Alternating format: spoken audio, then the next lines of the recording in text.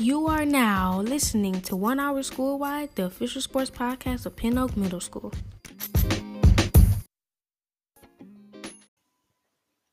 All right, welcome into another episode of 1 Hour Schoolwide. This is your host, Mr. Mertz, and I want to start today's episode with a shout out and a thank you to the Pin Oak PTO.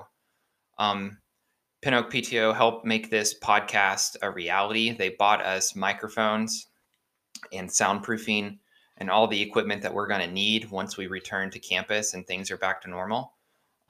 So if you did hear some sound issues in the last episode, that's probably why, because most of the students are still on their laptops. But once we get back to school, we will have microphones and the sound quality will improve. And I just want to say thank you to the Pin Oak PTO for the opportunity to do as close to professional podcast as we can. All right, so how you doing? Did you watch that game the other day? Yeah, they probably should have went for it, right? We have a good episode today. It's a different format than last time. Students are in small groups and they're talking about their chosen/assigned sport. We got NFL, college football, soccer, baseball, NBA basketball. We got you covered here on 1 Hour Schoolwide.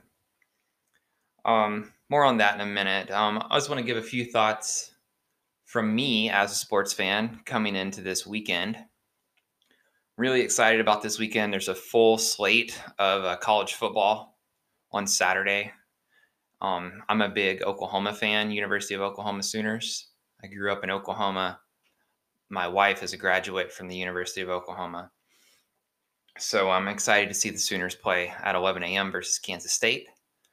I've been hearing and seeing on Twitter that Kansas State is having a lot of coronavirus-related issues and contact tracing, and they may be out a lot of players.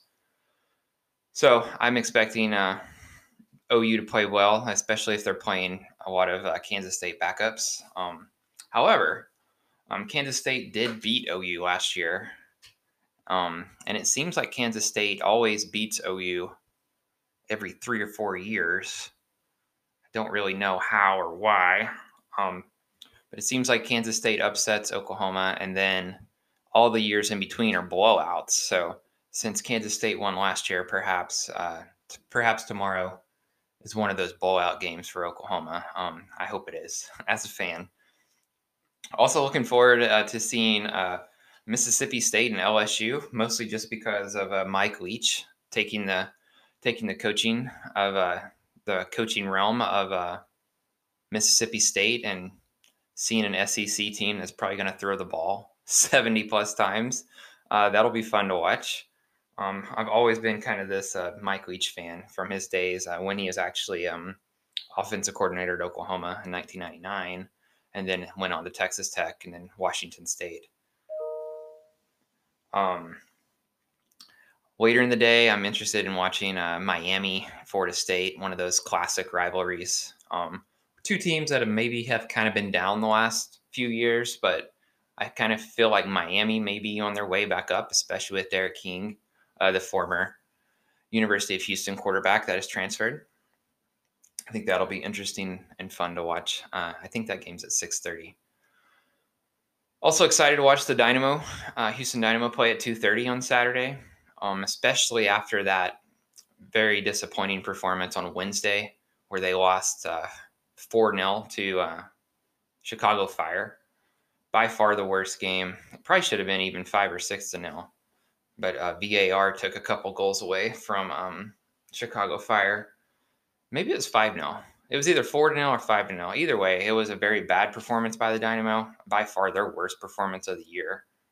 I feel like they're still trying to kind of get their footing after letting Albert Ellis go to Europe to play. But they played Nashville SC on Saturday, and I think they're kind of towards the bottom of the Eastern Conference in the MLS. So hopefully the Dynamo can get 3 points. There's also English Premier League football in the morning on Saturday and on Sunday. I'm interested to see Chelsea play West Brom. Chelsea needs 3 points. I'm also a Chelsea fan. And then also excited about another full Sunday of NFL football. I got 2 fantasy football teams and pretty much glued to my iPad and updating and updating statistics in the ESPN fantasy football app with my 2 fantasy football teams. So excited about the weekend. All right, so let's jump into our podcast today. We have segments from the students, group segments. Most of them are from 5 to maybe 12 minutes long each. And then at the end, there was a student that didn't quite make the deadline for his individual segment last week, but I told him I would slide it in here at the end of this podcast. So towards the end, at the very end of the podcast, there will be an individual segment that didn't quite make the deadline from last week, but here it is for you this week. So yeah, here we go. And thank you once again for listening to 1 Hour Schoolwide. Please be sure to hit the like or follow button wherever you are listening to our podcast.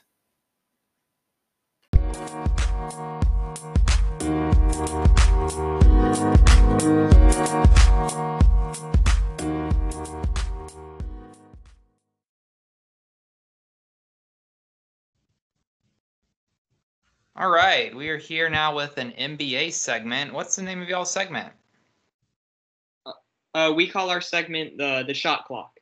The shot clock. Ooh, I like that. All right, and we're here with Ryan, Edward, and Abdul. So tell us what you talked about in your segment this week.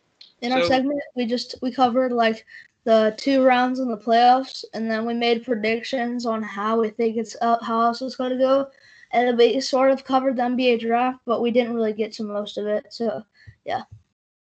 Okay. Do you think any one of those teams in the East, the Celtics or the Heat, have any chance to beat the Lakers? Or yes, they do. Both of it, either one that win, they both have a chance because they have everything they need to defeat the Lakers. Yeah, Heat are made of a team of like rookies and veterans who mix well together because like the veterans play defense and shoot threes, and then the rookies like Tyler Hero are like really good scorers, and then they just have Jimmy Butler who's always consistent in the clutch. Okay, you think Jimmy Butler can take down LeBron and Anthony Davis? The thing is with like the Heat, they have depth that is always consistent. With the Lakers, you can have Danny Green shooting for like 4 for 14 from the 3-point line in a game, or he can go off. So I think the consistency of the Heat have a chance against the Lakers. Okay, cool. Well, I'm excited to listen to you guys this segment this week, and thanks for the work that you've done. And yeah, here we go. Okay.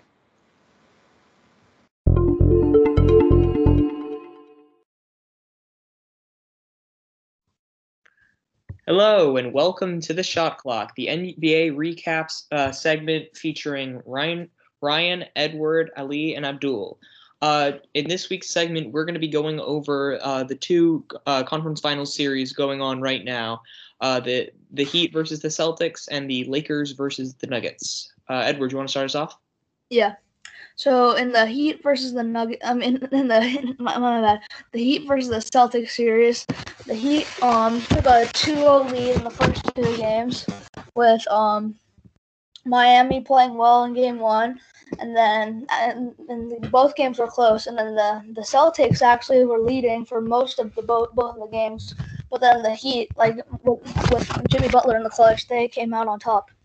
And then after game 2, there were banging noises coming from the Celtics locker room, and like everybody was yelling at each other, so they were frustrated. Yeah, you can really tell the Celtics are not happy with these losses. They're kind of letting it get to them, and that's kind of when you know that they're in your head, and you can't really, and you're having trouble firing back. So they could have looking for the Celtics right now. They could have won game 2, both of the games, because in the first half they were up by double digits, but in the second half they won, and it looks like they didn't want it to win. They just let the foot out of the pad, so they lost. That's why they could have won both games.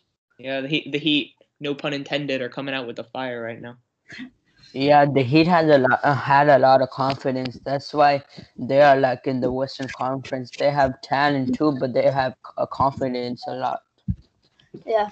And so in game three, the Celtics fought back and they won. Like it was not really that close. Like the Celtics went up by like 19, and then they never looked back, and then they won game three. But in game four, the Celtics didn't get off. Like the Celtics' best player, Jason Tatum, he scored 0 points in the first half, letting the Heat go to an immediate advantage, led by Tyler Hero, who scored 37 in the game. Yeah, his career high, and that's really disappointing, man. Because Tatum, he's 28. Even though he didn't score the entire first half, he was scoreless. He still got 28 points off that. Yeah, and it was a 3-point game. If he had at least done something in the first half, the Celtics would have won, and it would be 2-2 right now. Okay, it's just. That's why the first and second quarter, they're so important because they really set the tone for the match. If you're up, like your opponents are gonna have to get the ones that have to get that morale boost. Your opponents are gonna be the ones that have to work extra hard to come back. When the Celtics put themselves behind that early like that, it really kills them. Yeah, and then the Heat are really good at like playing in the second half with Jimmy Butler being always clutch in the fourth quarter, and then their veterans and then their young players all stepping up in the third. So that's why. But a game 4 was all about our hero because he was the hero for the Heat. Yeah. And then game 5 is coming up like today, I'm pretty sure. And then I think the Heat are gonna take it, or the Celtics might take it. I don't know. It depends on like how Jason Tatum plays, and if like one of the Heat's role players, like Tyler Hero, goes off again. I think But Tyler who- Hero should who definitely you- get more minutes because right now he only has 36, but he's playing like really good, leading that game 4. So I feel like if he had like the same minutes as Jimmy Butler, he could be really good. Just like Yeah. Bob. He just needs more opportunity. Yeah, let's go to our prediction for who's gonna win. So I got the Heat winning in 6 because they have a 3-1 lead, and I don't think that the Celtics are gonna make a comeback of down 3-2. So yeah. Yeah, I think Heat in 6 as well. I think the Celtics are going to take game 5 tonight, and they will have a little bit of momentum. But in game 6, Jimmy Butler is going to lead the team and close it out. Yeah, I mean it's kind of a big hole to climb yourself out of. Yeah, and it pains me as a Celtics fan, but I'm pretty sure the Heat are going to take this one. It's tough, but I really can't see them making this comeback. Yeah, especially the way the whole team and the Heat whole team are playing. I don't think so. I'd like to see it happen, but I don't really think it is. What do you got, Ali? Who you win and who got winning for you? I think I got the Heat because the way Tyler Hero's playing, like, and I remember he did that buzzer beater a while ago. Yeah. He had like a couple like clutch shots in the end of the Bucks series to close them out. Yeah. He should be able to clutch up here. Or well, he doesn't have to clutch because they're leading, but. Okay, now let's go to the Western Conference Finals. The Lakers versus the Nuggets. Yeah, so in game 1, in games 1 and 2, I'm pretty sure the Lakers took a vote with like no fight from the Nuggets at all. The Nuggets were just like, after 2 hard 7-game series, they were just winded. And then the Lakers, coming off of only playing 5 games against the Rockets, they were rested. And then they got to like show out with Davis and LeBron against Jokic and Murray, who didn't stand a chance. Well, game 2, it was a close game because in game 2, Anthony Davis hit the game-winning 3 to give the Lakers a 2-0 lead over the Nuggets. Yeah, And especially the way the way that Anthony Davis and LeBron James are playing in the first 2 games, I don't think the Nuggets have a chance to win this, even though they won 1 game, but now they're down 3-1. Even though they won 2 games down, being down 3-1, I don't think they have the fight power to do it against the Lakers. Yeah, Yeah. and the Nuggets have really proven this year that they are the comeback kings, but like they have to have a limit somewhere, right? Like they've Mhm. already played so many playoff games, and they're already down 3-1. I don't know. I don't know. It could happen. But it's they put a good fight, so it's people respect them. They put a good fight. Yeah. And then the Nuggets, like, even if they don't win this year, they have, like, young talent, like Michael Porter Jr., who doesn't get many minutes, who can be a key piece for them. And then they also have the duo of Murray and Jokic, so they should be good Yeah, for the and year. they're Murray and Jokic are young too. Also, they're not that young, but they are young. Yeah. And then, so, yeah, in Game 3, like Abdul said, Anthony Davis hit the buzzer. I mean, in Game 2, Anthony Davis hit the buzzer beater. And then in Game 3, the Nuggets actually took it by at least, like, I think 10 points or so. And then it was a good game for them. But in Game 4 last night, the Lakers took it because just Davis went off, and like the Nuggets just don't have what it takes to go against the Lakers, in my opinion. Yeah, Yeah. Game 4, Davis really he went good with his 34 points. Murray didn't do that bad though in the Nuggets. He hit some tough shots, but like he can't be the only one to carry the team. Some of the players like Jokic and Murray are just like carrying right now. They need a little more help off the bench.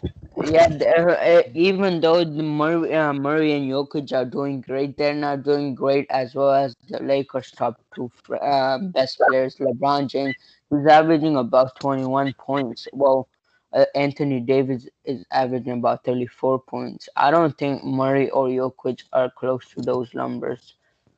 Yeah. So I think that like the Lakers are gonna take it in 5. I don't see the Nuggets pulling off 3-1 comebacks this year, and I just think LeBron's gonna close it out and get ready to go against either the Heat or Celtics in the finals. Yeah, who you guys got winning the finals? I think I want the Heat to win because like they're fun to watch and they're like an underdog being the 5 seed. But I'm pretty sure the Lakers are gonna take it, and then that'll be another championship to LeBron's resume, making him like a little more of a contender in the GOAT conversation. But nah, not above Michael Jordan. No way, man. well, yeah, but like yeah, but he's like Though if he takes this, he's without a doubt top 10 basketball players of all time. If he takes this title. yeah, well yeah. I mean, yeah, he's still got a couple years to go because Yeah, and he's still kicking, man. Like he's proving that he's still dominant. Like yeah, because look how much he spends on his body. That's one. Yeah, that's what He's an old man, but he's yeah. So, but then you can so when LeBron, like let's say he's past his prime, like let's say he's a free agent, he could just like go to a contender and start ring chasing, like what like some players do when they're like they have a good career, but they deserve more rings. They can just like choose a championship team and then just hope to contribute a little bit or ride the bench the entire time. let's talk about free agency, or no? Well, I think free agency is the best, like the hottest topic in free agent this year is Giannis.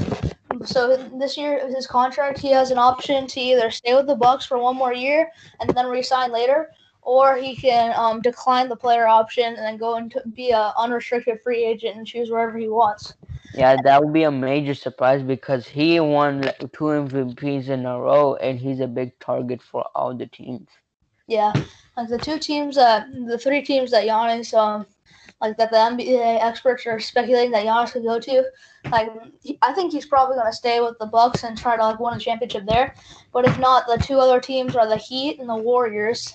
So he can pull like a LeBron or like Kevin Durant, and then like go to the team that beat them, or just go to the Heat. Yeah. Uh-huh. I don't know, man. Wherever Giannis goes, right? He's gonna do well. He's gonna do well. Yeah. But there's he has really scary potential, right? Like he fits the role of just crashing the boards so well. Like yeah. And he's he can play small forward too. And he's 6'11". he's really athletic. Like he can do anything. Yeah, the man's a freak. That's why his name's. I mean, you get a nickname like the Greek freak. Yeah, you got you gotta know that he's at least a little good, you know. But the Warriors, But he's not good 3-point shooter, so. another thing is, the Warriors could be very scary next year because they have their 2 guards coming back and Draymond Green, so they have like a nice 3 people in their starting lineup there. And then they also have the 2nd pick, so they can trade it, and they also have cap space as well. So that's like enough for like maybe 2 more stars. Like let's say they trade their pick for a young player, like a young small forward, like I don't know. I think the Warriors have the most cap space because like they don't even have that much player. They only have like Curry and Klay Thompson. They traded away Kevin Durant. Yeah. They are all young people, young guys. Yeah, so they can pick up like a young small forward. I don't know who would want to be, but they already have Wiggins. They could trade him or the pick to get something good, and then they would have cap space as well. So they could pick. Imagine if the Warriors so they have Curry, Clay.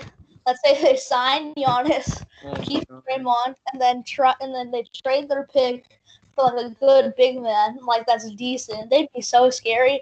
And the division of the Pacific Division with the Warriors, Clippers, and Lakers are really so stacked. Dude. Yeah, but I don't think Kawhi's gonna stay with the Clippers or Paul George. I think we gotta start wrapping up here because we've almost filled our time slot. Thank you all for listening to the Shot Clock, and we'll see you next week.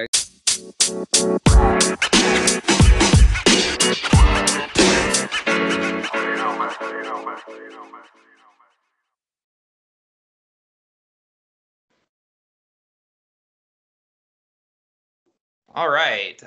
We're here with a college football segment. What's the name of y'all's segment? Power 5 college football.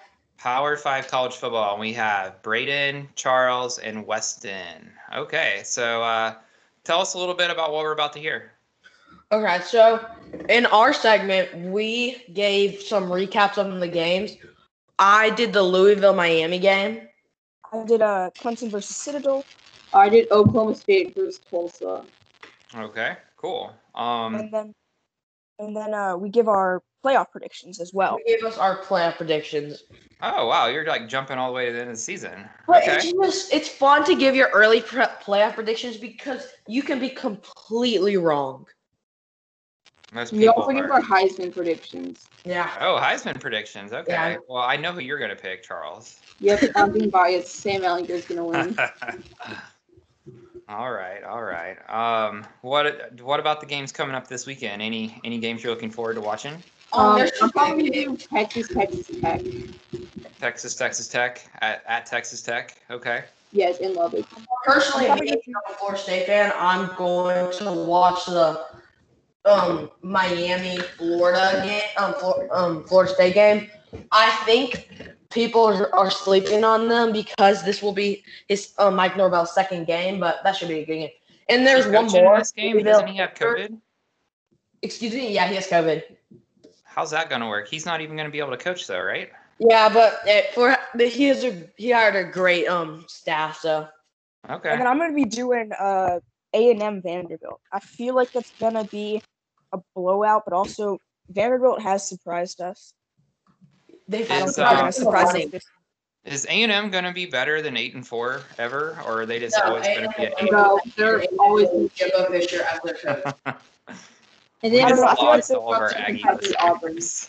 They will never be better with Jimbo. Jimbo is a okay coach.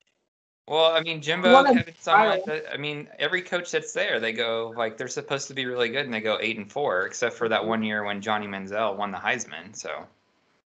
They have talent. I mean, they should be good. What happens down there? I don't know. Kellen Mond. There's one more game that I'm looking forward to, the Louisville-Pittsburgh game. The reason I'm looking forward to this game is I want to see if Louisville can bounce back from the Miami loss. Okay. Well, I'm excited to listen to y'all's segment, and thanks for the work that you do. And, yeah, here we go. All right.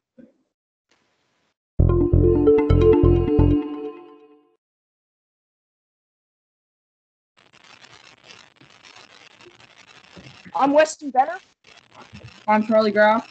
I'm Braden Blackburn, and you're listening to Power 5 College Football segment. All right. So first, I'm going to talk about the ACC's finest, Clemson. So in this most recent game, the Clemson Tigers faced off against the Citadel Bulldogs. Final score is 49-0, with Clemson shutting out the Citadel. What's interesting is that no team scored in the second half. But to be fair, Clemson did have their third strings in. Clemson's head coach also opted for a shorter game, but the Citadel head coach said that he wanted to play for the full time. This is pretty interesting because the Citadel only plays 4 games this year. I mean, it might have influenced his decision-making because the Citadel got $450,000 for playing Clemson. No one got hurt in the whole game, and this was Clemson's first shutout win from 2016. I feel like the turning point in the game happened after the first quarter, because by then, Clemson was winning 28-0, and everyone knew that the game was over. The player of the game was, no shocker, Trevor Lawrence, with 3 touchdowns, 168 yards, and though he only threw 8 passes, he got 3 touchdowns from that. So, it's his last year, and he's really showing us that he wants to go out with a bang. Now, you might say that Clemson's third-string team as a whole was horrible, and I would agree with you, but you have to keep in mind, these are third strings. These guys rarely get any real playing time. So, in my opinion, it was the Citadel quarterback, Brandon Rainey. I understand that it's hard to face off against a really great defensive team, but you have to make something happen. Brandon got sacked 4 times, threw for 38 yards, and probably the worst part is that his backup is better than him. Jalen Adams came in later in the game, and he still didn't score, but he looked a lot more like a real quarterback than Brandon. So I think it's pretty obvious why the Citadel lost. They just got outplayed. There's only a handful of teams that can face off against Clemson. The Citadel is definitely not one of them. I mean, when you're held scoreless by third-string players, you've done something wrong. Game was over by halftime, and Clemson used the third and fourth quarter as a practice round. I guess the only thing the Citadel can do is just put in their backup QB instead of their first string and try to score next game. For Clemson, I would just say keep giving your third-string practice and try to have less fumbles. So Clemson has a bye next week, but the week after they play Virginia. That's going to be an easy game. Citadel plays Eastern Kentucky for their only home game of their 4-game year. That will be a close one. And last week when I said that Wake Forest versus North Carolina would be close, that final score was 42-45, with North Carolina narrowly taking home the win. All right, so that's all. Weston Benner signing out. Braden, you're next. Hi, it's Braden. I'm going to give you a quick recap over the Miami-Louisville game. The Miami-Louisville game final score was 47-34, which was surprising for the fact that I thought Louisville would put up a little more of a fight. But now this boosts Miami's records to 2-0 while Louisville's 1-1. A big factor in the game was Miami's offense. Derek King threw for 325 yards with 3 Ds, 3 touchdowns, and no picks. Miami's lead runner was Kerryon Ron Harris with 134 yards and 1 touchdown and with 9 carries. As good as Miami's offense was, Louisville's defense was terrible. Louisville gave up too many big plays. They couldn't cause a turnover, and they could not just stop them. Derek King had an amazing game, which didn't help them. On the other side of the football, Louisville's quarterback threw for 307 yards with 3 touchdowns and 1 pick. Tre'Davion Hobson rushed for 164 yards and 1 touchdown. If we really look back at this game, the turning point was that Louisville's defense was bad and Miami had a great game on offense. Moving forward, Miami plays Florida State, and I'm going to be biased about this when I say it's a close game. But in the meaning, I don't think it will. But I think Florida State will put up a fight with Mike Norvell being his second game at Florida State. Louisville plays Pittsburgh, which could be a turning point in the season. Pittsburgh had a great game last week, and this could be big. Because if Louisville can win this game, then they could turn around and just say that Miami's loss was a fluke. But if they lose, then they could say, and then people could really say, is this the Louisville team that we thought they were going to be? Signing out, now it's Charlie Graf. Hello, this is Charlie Graf, and we're going to talk about the Oklahoma State Cowboys versus the Tulsa Golden Hurricanes. This was almost an upset alert as Tulsa led going into the fourth quarter. Oklahoma State had 13 unanswered points after that. Oklahoma State quarterback Spencer Sanders got injured in the first quarter and did not return. They were led by Chuba Hubbard in the run game. The turning point of the game was when he had the 3-yard rush touchdown that made the score 10-3, and Oklahoma State took all advantage. Chuba is by far the best running back in the Big 12 and almost the FBS with Travis Etienne of Clemson. Chuba failed to reach 100 yards for the first time in 11 games. Oklahoma State moves down to number 15 after almost getting upset by Tulsa. For Tulsa, their division is no joke, even though they don't play in the Power 5. They play in the American Conference, which has some ranked teams, including number 13 UCF, number 14 Cincinnati, and number 17 Memphis. It also features the University of Houston Cougars, who played their first game on Saturday versus the North Texas Mean Green. Both teams, especially Oklahoma State, need to play better going forward. Oklahoma State almost got upset by a ranked team at home. Tulsa plays the Arkansas State Red Bulls on Saturday at 2:30 on ESPN2. Oklahoma State hosts the West Virginia Mountaineers on Saturday. Oklahoma State's best receiver, Tylan Wallace, had 4 receptions for 94 yards. Oklahoma State moving down after almost getting upset. The new Big 12 rankings are number 3 Oklahoma, number 8 Texas, and number 15 Oklahoma State, followed by unranked teams Baylor and TCU. At the start of the game, Oklahoma State was favored by 24, but only won by 9. The game had 26% capacity and 15,000 fans at Boone Pickens Stadium in Stillwater, Oklahoma. Signing off for now, Harley Graff. And now we're going to give our player predictions. Weston, do you want to go first? So, I honestly, I'm biased all day. I want to say Clemson's going to be number 1. I don't feel like that's going to be true. I feel like Clemson's going to be up there. I think in number 3, number 2.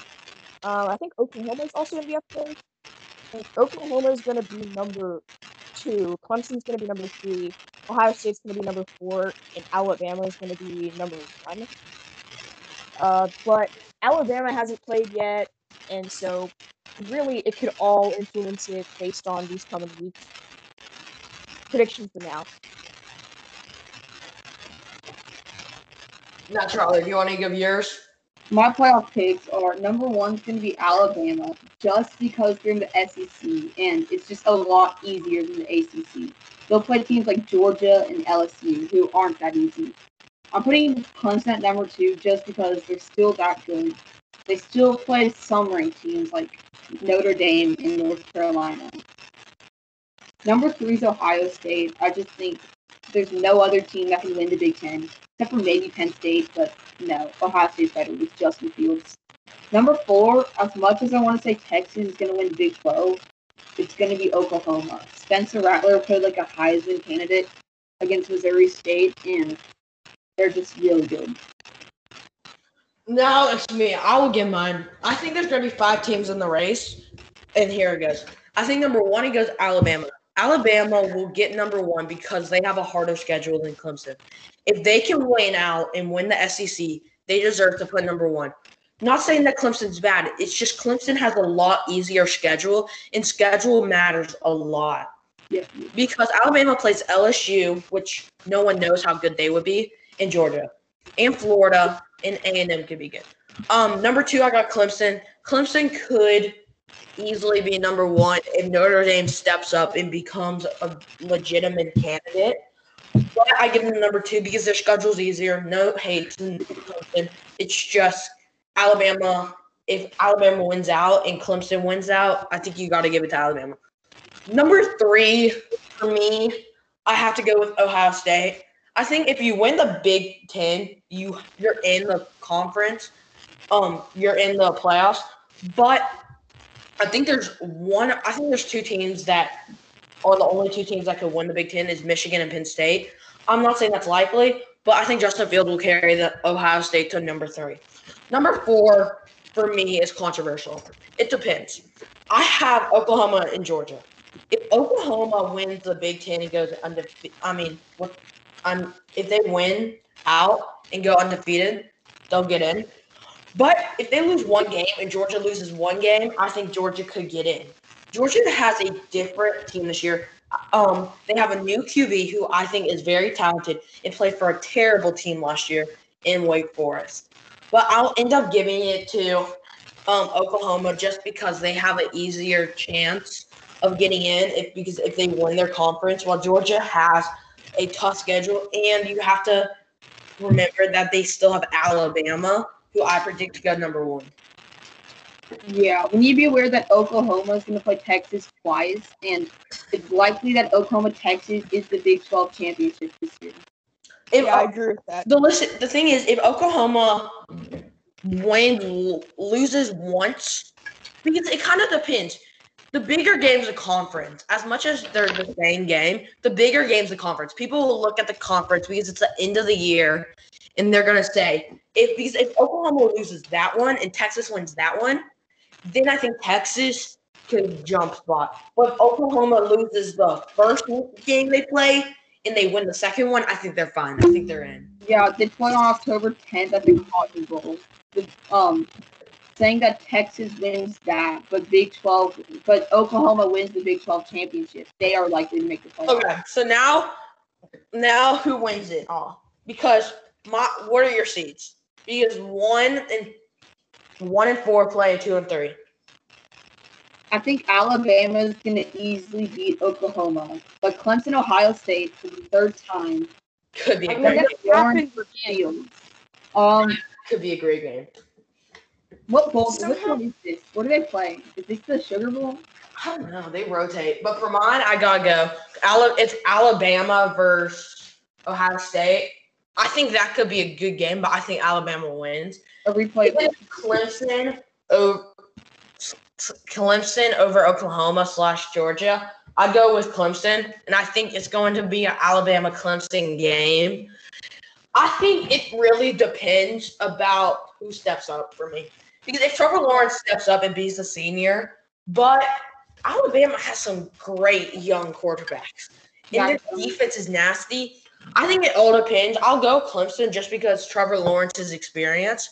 But if Alabama's QB can step up, then they can win it. They're talented everywhere on the field. Yeah, Mac Jones. I mean, when you're looking at Georgia's schedule, they have like a slightly harder schedule than Oklahoma, but I feel like Oklahoma is a slightly better team. I think so because Spencer Rattler did look good. Now, if Alabama loses one game, and that's the it depends if Oklahoma's defense is back. Because remember last year, the defense was awful. And they got carried by their offense. Oklahoma as an offensive team because of their quarterbacks, Baker, Kyler, and Jalen. Yeah, and now if Oklahoma's D steps up, they could be a legitimate candidate. Yeah, their offense is always good. They always have a top wide receiver and quarterback. They're running back. They need to get their defense. They need to get their defense. Oh yeah, they need to get their defense. You can't rely on your offense. Because the reason I said Georgia is Georgia's defense was nasty last year. Jake Fromm was not that good last year. He was not that good. But Georgia's always gonna have a good running back. Georgia will always have a good running back in defense. And the reason I think that Georgia could make a push is because I think their new quarterback's a lot more talented. I saw some highlights. He played for Wake Forest. Wake Forest is awful, and he still looks good. I think the way that Georgia and Alabama both make the playoffs is if Alabama goes undefeated, but they lose the SEC championship. Yeah.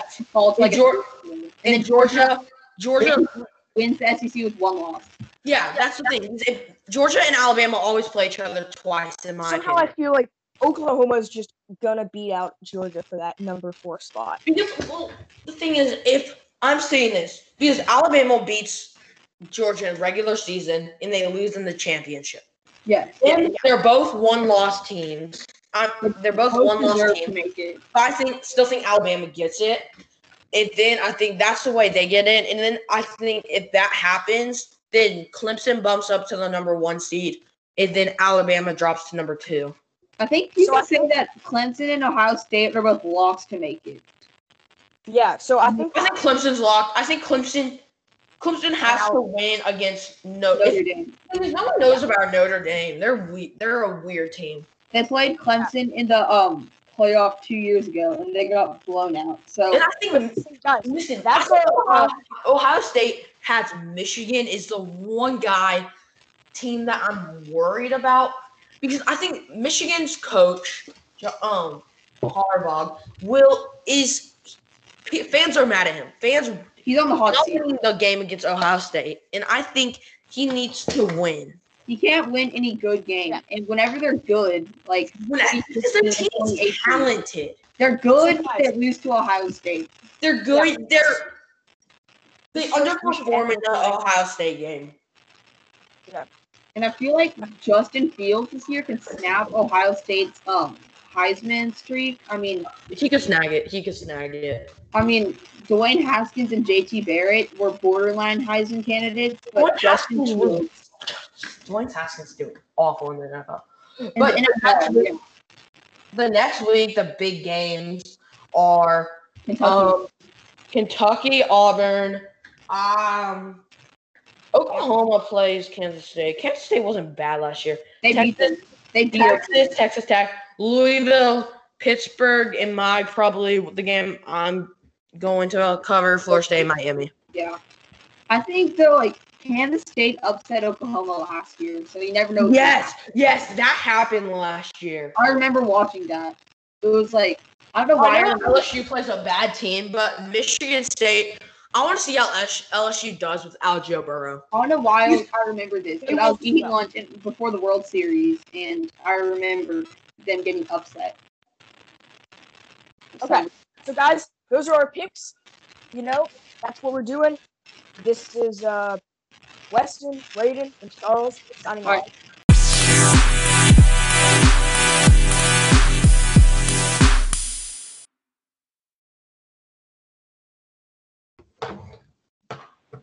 All right, I'm here with another soccer segment. What's the name of y'all's segment? The Global Home of Soccer. Global Home of Soccer. So I'm guessing you're not going to be talking about MLS. Every single kind of leagues. Okay. Yeah. Like And we're gonna be talking about news. I'm sorry? We're gonna be talking about news that happens in soccer and like past games and like how they played and stuff. Okay, cool. So we have David, Daniel, and Gerardo, and so yeah, what's the news for this week? So It's about like we talked about like people leaving and like rumors about Messi leaving. We talked about Suarez that he left to Atletico Madrid, and that Arturo Vidal he left to Inter Milan. And then we talk about like their main problems that we're having this past season. Okay. We also talked about how like it was crazy for to hear that because we grew up watching them, and they were our idols and like the stupid superstars. Mm-hmm. Hearing that they left is just crazy to hear. So y'all focus more on like La Liga this time? yes, this segment, yeah. All right. Did anybody watch the Dynamo game last night? Yeah, I watched it. They beat us so bad. It was brutal, man. 4-0. That was terrible. And it should have been like maybe even 5 or 6-0, but VAR took a couple of their goals away. Yeah, and the referee went to the little screen to watch the penalty. Yeah. The one that the Dynamo saved. Mm-hmm. Yeah, and then he came off his line and they got to redo the penalty and they got another goal. Yeah. It was a complete disaster last night. Yeah. I hope the Dynamo they play again on Saturday, so I hope I think they play Nashville. Mm-hmm. I could be wrong. I hope they've been playing better. I mean, the Dynamo aren't like a great team, but I feel like they've been playing better with new coach Tab Ramos, but man, last night was not a step in the right direction. And we thought we were gonna beat the Chicago. Yeah, the Chicago hadn't even won in like 5 games, and then they dropped 4 goals on us last night. It was very frustrating. Yeah. Well, hey, I'm excited to talk some more soccer with you guys this year, and I'm excited to listen to your segment. And thanks for the work that you've done. Thank you. All right, thank you. Oh no, sorry. What's up, guys? Welcome back to the Global Home of Soccer. And today we're going to be talking about one of the main problems Barcelona has been having this past season.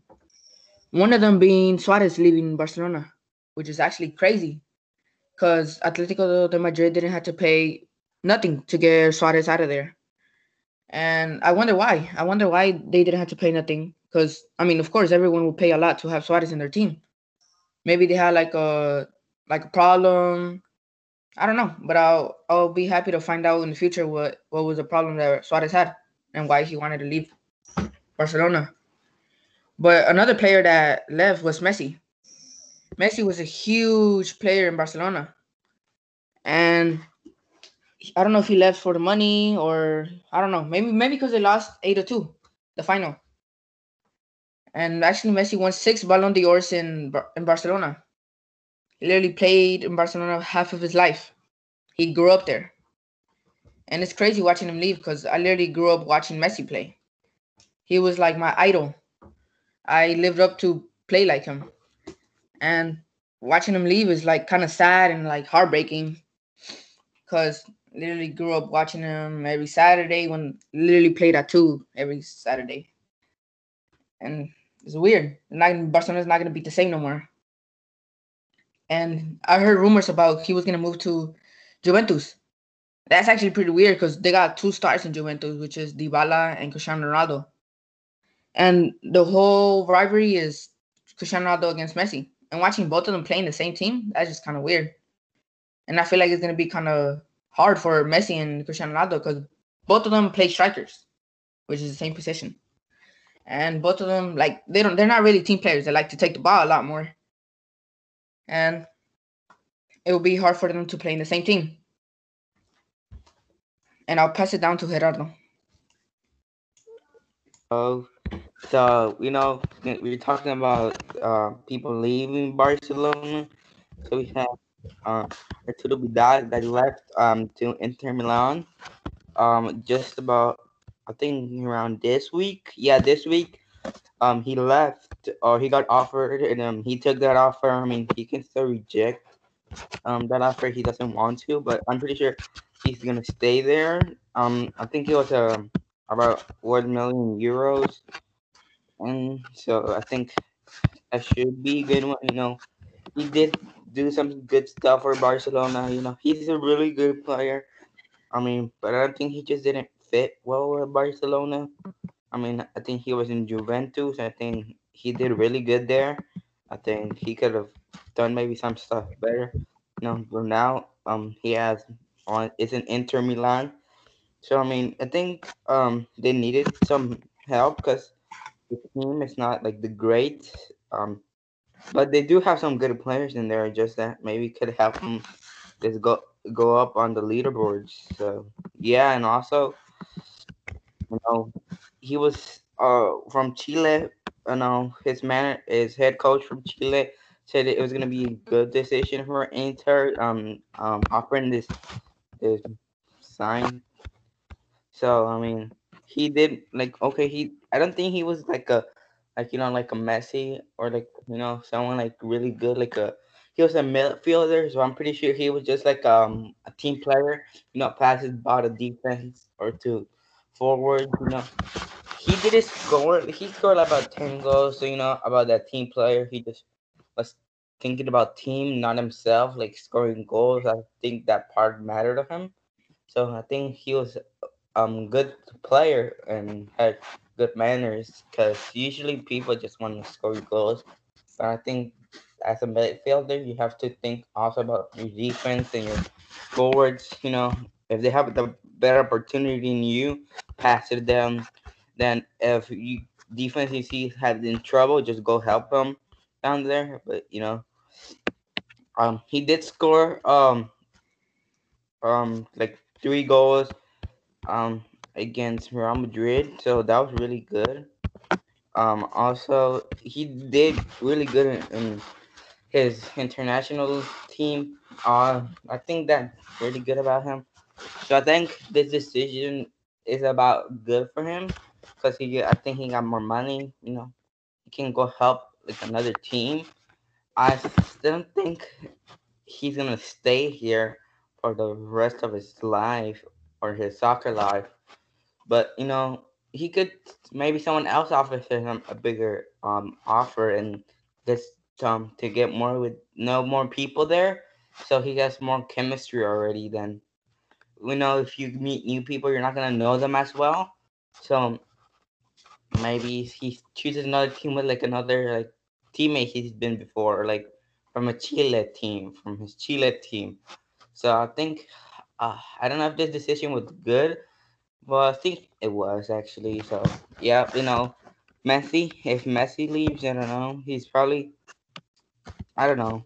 Because we've seen people leaving. So I don't know if they're gonna find replacements and be the same team again.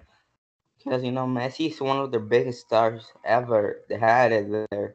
They had like some old players that were really good, but they were too old now. They have to leave. They don't have the same reaction time or anything. So I mean, Messi has been there almost his whole life since he was like around 13. Cause they had an eye on him when he was in Argentina. He played really well, so they had to get him, and he just grew up there. Like Daniel said, I also grew up watching him every time. I just talked about my friends about him. It's gonna be really hard if he actually leaves for Barcelona, because I don't. They might find a replacement for him, but not someone as well to get the job done as well as he did, because I mean, he did really good. He has like I think most goals in Barcelona. He's a Yeah, legend for Barcelona. yeah. Um, he like really good. He knows everyone so well. People love him in Barcelona. I don't think people will want to see him in another team apart from Barcelona. So it's gonna be hard from finding replacements for these people that are leaving. But I think they could find someone better. So now we're gonna pass it to David. Hey guys, so we're gonna be talking about one of the things we're gonna be talking about is the transfers and the Barcelona problems. So first we're gonna be talking about the Barcelona problems. So last season, as you guys saw, they didn't even win the Champions League, Copa del Rey, the Liga, nothing, guys. I think one of the problem was the coach. One of the main problems was the coach, and I think um he wanted to Barcelona to be more defense, and guys. So, but if I ever be a coach of Barcelona, I'll be like midfield attacking, maybe offensive midfielders, maybe, I don't know. But as like my friend Gerardo said, if you are a midfielder, you have to think about defense and attacking, but more defense, I think. And if Messi ever leaves, I'll be so sad as my friends here, because I grew up watching him every single day. I talked about him. He was my idol for in soccer, and I wish he'd never leave soccer, but it is what it is. And um, I think he if I think a good replacement for Messi would be Ansu Fati, because he he's 17. He already scored like 3 goals in the Champions League, or two. I don't know, maybe. And his next match is gonna be against uh, Barcelona against Villarreal, but I think they're gonna play good. Maybe. On then we're gonna be talking about transfers, and the latest transfers are um hold on. Let me just. Oh, so the one of the main transfers was Luis Suarez, like my friend Daniel said, that he left for €0. Yeah, you guys heard it right, €0. he got for free transferred, and everybody was sad about it. Even I was sad because I grew up watching Messi, Luis Suarez, Neymar all together. But now that we see them, they separate. Not even Messi stayed. He might be leaving next season, but Messi left. I mean, not Messi. Neymar left. Suarez left. So the team is gonna be on Messi's back. It's not gonna be fair. And I heard too that Havertz from Bayern Leverkusen they transfer him from Bayern Leverkusen to Chelsea. He already did his first game with them, and he played pretty good. And I wish they have a good season. They need to get a better season this season because the team is playing kind of bad this last season. The 2017, I think they only won the Copa del Rey or something, but they need to start winning more. In the 2018-2019, they won the Liga, but what about now? Like they need to start playing better. This last season they didn't even win no trophies, no awards, nothing, guys. So that's it for me, and thank you guys for listening.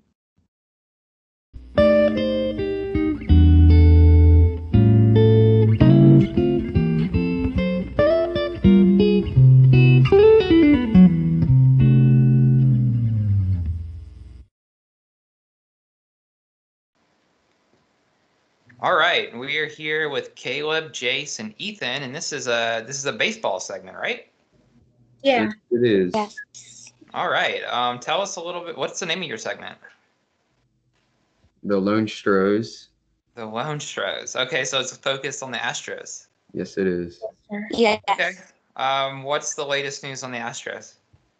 We recapped the Astros versus Diamondback series. Yeah.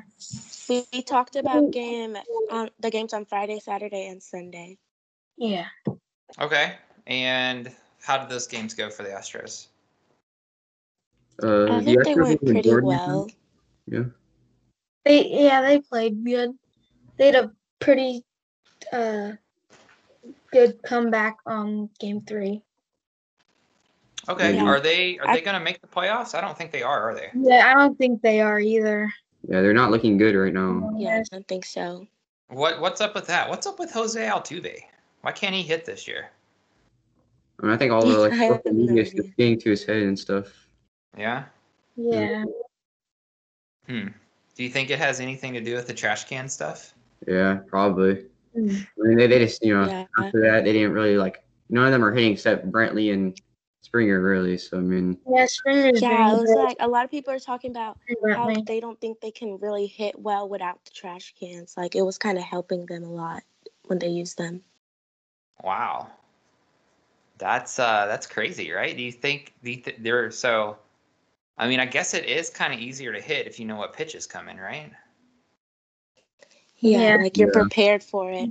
Yeah. I wonder how much it really has affected them. That's interesting. Yeah. Well, I'm not an Astros fan, so it's fine for me to kind of poke fun at the trash can thing. But yeah, it's kind of interesting how they've fallen from. I mean, they've almost been in the World Series 3 years in a row, and now they're gonna miss the playoffs. Even though this is certainly a weird season where they're not going to play a full 162 games. And they did lose their best pitcher to the Yankees, so maybe they'll get it together in the offseason back next year. For sure. I mean, a lot of people are going through free agency after this season, so see what we can get back. Well, I'm excited to hear y'all's segment. I'm glad we have a baseball segment. So thank you guys for taking that upon your shoulders. And yeah, here we go. Thank you.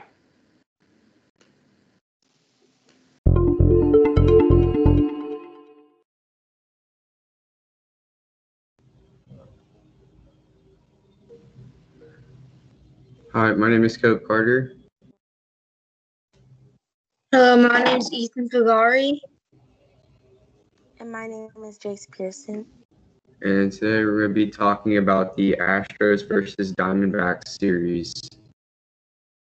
Starting in game 1, the Astros lost 6-3. The first inning was pretty good for them. They had 2 men on base.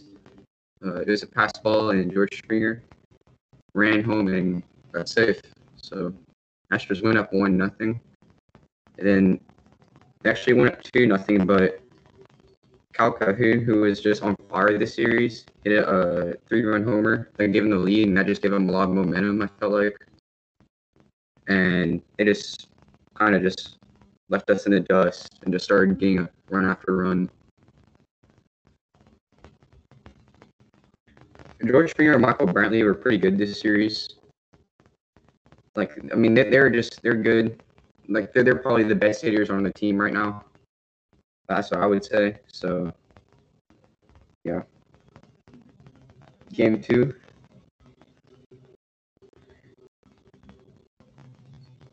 Yeah, I agree with that. For game 2, the Astros were able to pull off a win with the final score being 2-3. Jose Altuve and Kyle Tucker provided clutch RBIs in the 6th inning to lead the Astros to a 3-2 comeback win over the D-backs. By the 3rd inning, the Astros were still down 2-0, but by the 4th, the score changed when the Astros scored, so it was now a 2-1 game. Then in the 7th inning, the score was now 3-2 with the Astros in the lead, and they were able to pull off that win. Yeah, that comeback was pretty good. I saw Yeah. that. Yeah, I really was. I can't believe they pulled that off. I mean, just 3. After a loss. And I'm not surprised the Diamondbacks didn't come back, honestly. Yeah. They only really need to score 2 runs. So, yeah. Our pitching, I think our pitching's pretty good. Yeah. It's more like the bats, they're just, yeah. Our batting is just, not there right now. Yeah, I agree. Okay, so for game 3, the Diamondbacks, the Astros won. The final score was 3 for the Astros and 2 for the Diamondbacks. And nothing really happened for the first, second, and third inning. At the top of the 4th, Escobar grounded into double play. Second baseman Altuve to shortstop, Correa to first baseman. Uriel Smith scored, Walker to third, and count out. And on the top of the 5th, Ahmed homered on an 0-1 count for the Diamondbacks. In the bottom of the 6th inning, in the Astros, Springer hit an inside the park home run to center on a 1-2 count. And in the bottom of the 7th inning for the Astros, Springer and homered to the right on a full count. Bottom of the 8th, Correa hit a sacrifice fly to right field, count out. Bregman scored, and Brantley to third. Yeah. The last inning, or the last game, 3-2 is a pretty close game. Like, oh yeah, it was a close game. The pitching, I feel like this series really helped us. I mean, we're just not hitting. Yeah. I think if we were hitting, then we would probably win all 3. Yeah. The first game, like Brantley and Springer, they had like 2 good hits. That's basically it. Yeah, right? Springer did good. Yeah. Springer's just been Springer and Brantley. I mean, they're hitting good right now. We just need like Altuve and Correa and just everyone else, step up. Yeah. Yeah, the pitching's definitely good though. Greinke had a good game. Yeah, I think it was good throughout this series against them.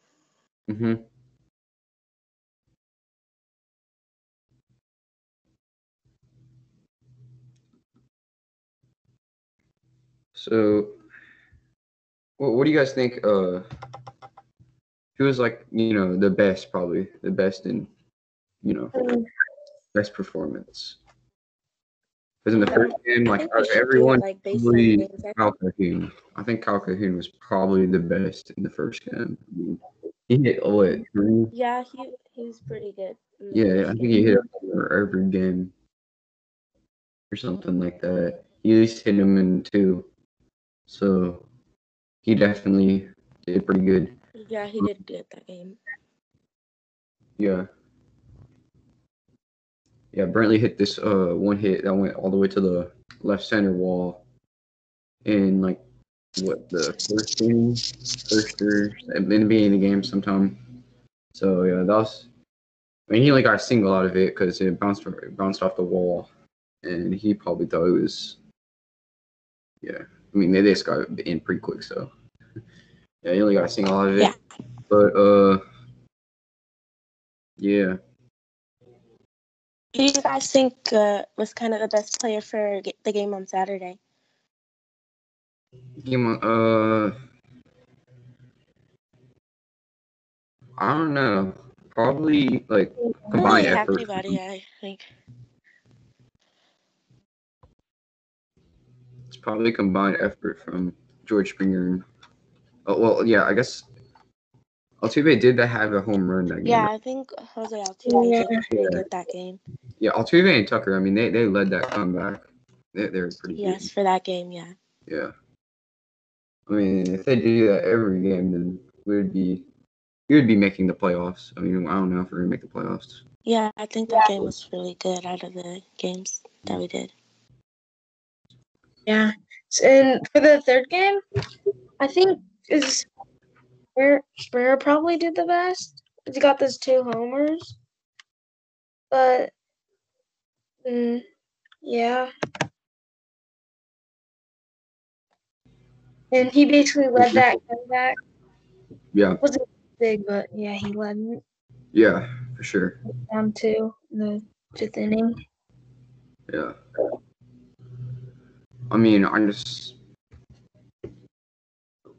feel like the Astros, they have like so much potential right now. I mean, they always did, right? I mean, their pitching is really good. I mean, Verlander is out for the whole season because of, he has Tommy John, right? So he's getting Tommy John surgery. You know what I mean? So he's going to be out for a while. Yeah, I think we these other pitchers like Greinke and who pitched Saturday? You know? I think I have it.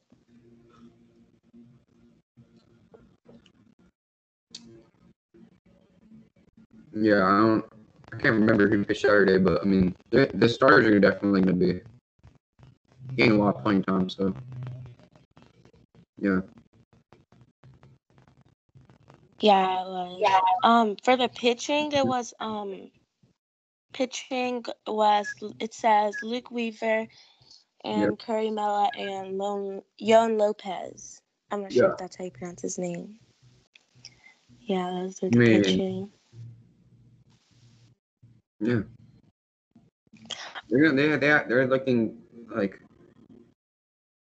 I think the second game was probably the best out of Yeah, that's who's the Diamondbacks pitching. The Astros had Christian Javier, Enoli Pardes, Josh James, Brooks Riley, and Ryan Presley for the Astros pitching. Yeah, Presley pitched game 2. Yeah, it was a pretty good game. Yeah, game 2 is probably the best game they had. I mean, yeah.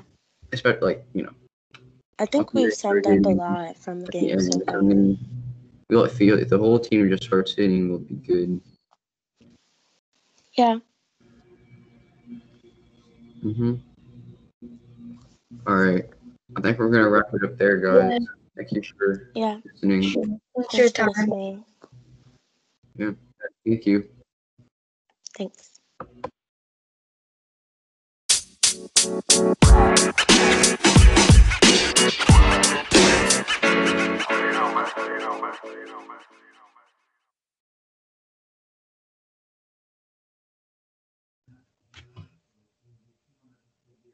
All right, we're here with this is an NFL segment, right? Yep. All right, what's the name of y'all segment? Every week we're gonna talk about the Monday night game. Oh, the Monday night game. Okay. And we got Palmer, Charles, Max, and Matthew. Okay, so tell us a little bit about your segment. All right. Well, we did. Sure, you can.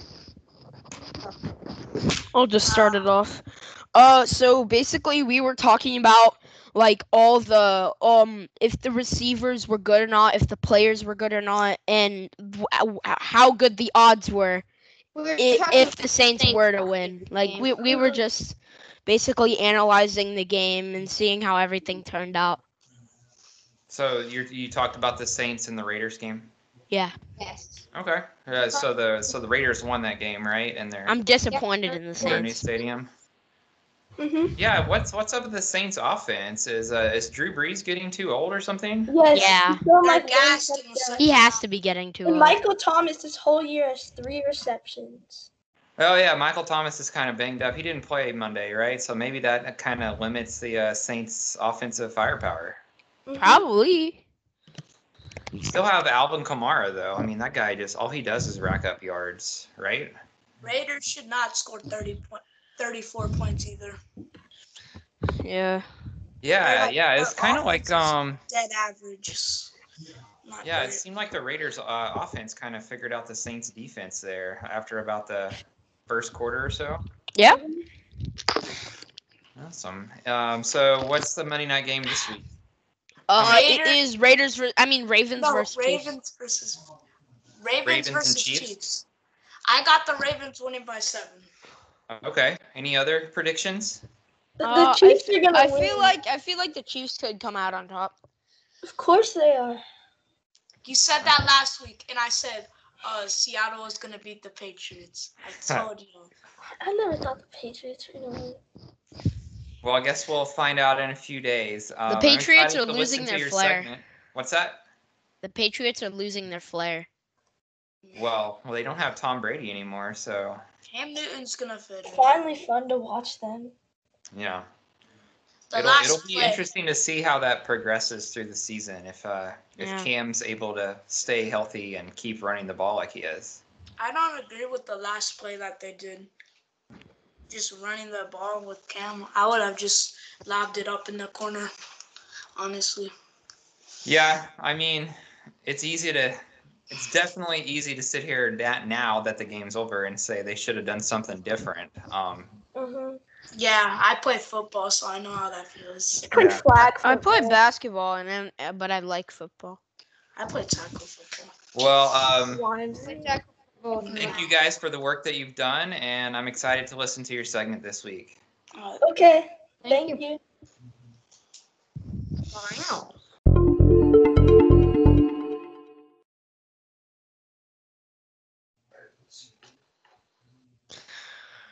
What's up, guys? It is Max Miller here with the MNF podcast.